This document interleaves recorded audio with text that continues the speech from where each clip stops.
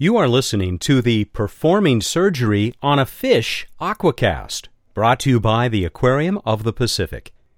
What would you do for a moray eel with a tumor, or a sawfish with a broken rostrum? Why, perform surgery, of course.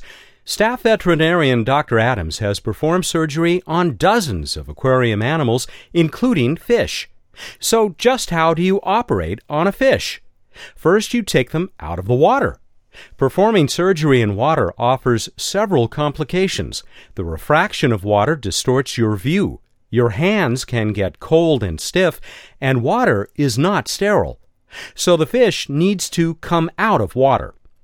Animals in surgery need to be immobilized to ensure that they do not injure themselves or the animal care staff helping them. During the surgery, a hose pumps water and anesthesia over the gills of the fish for breathing and pain management. Plastic wrap is often used to wrap around the fish, keeping their skin moist as they rest on a foam board out of water. Dr. Adams performs the surgery to repair the injury, remove the tumor, or even obtain biopsy samples. The fish is then placed carefully in anesthesia-free water to wake up gradually, and often eats the same day.